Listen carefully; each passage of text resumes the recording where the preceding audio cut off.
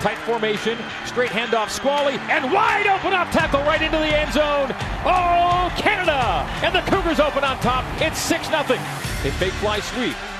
Squally into block, to the end zone, it's a touchdown!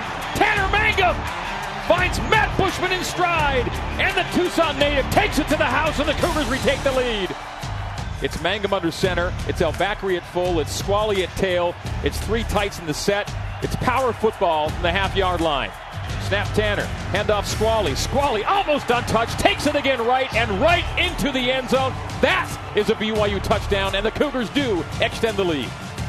To Tanner, give to Squally. Squally middle, hard, shoving, pushing into the end zone, waiting for the signal. Touchdown! Oh, Canada! He does it again. The hat trick for Squally, and the Cougars extend the lead yet again. After a winter of some discontent and reshuffling and reorganizing, it all pays off on week one as BYU wins it on the road, 28-23.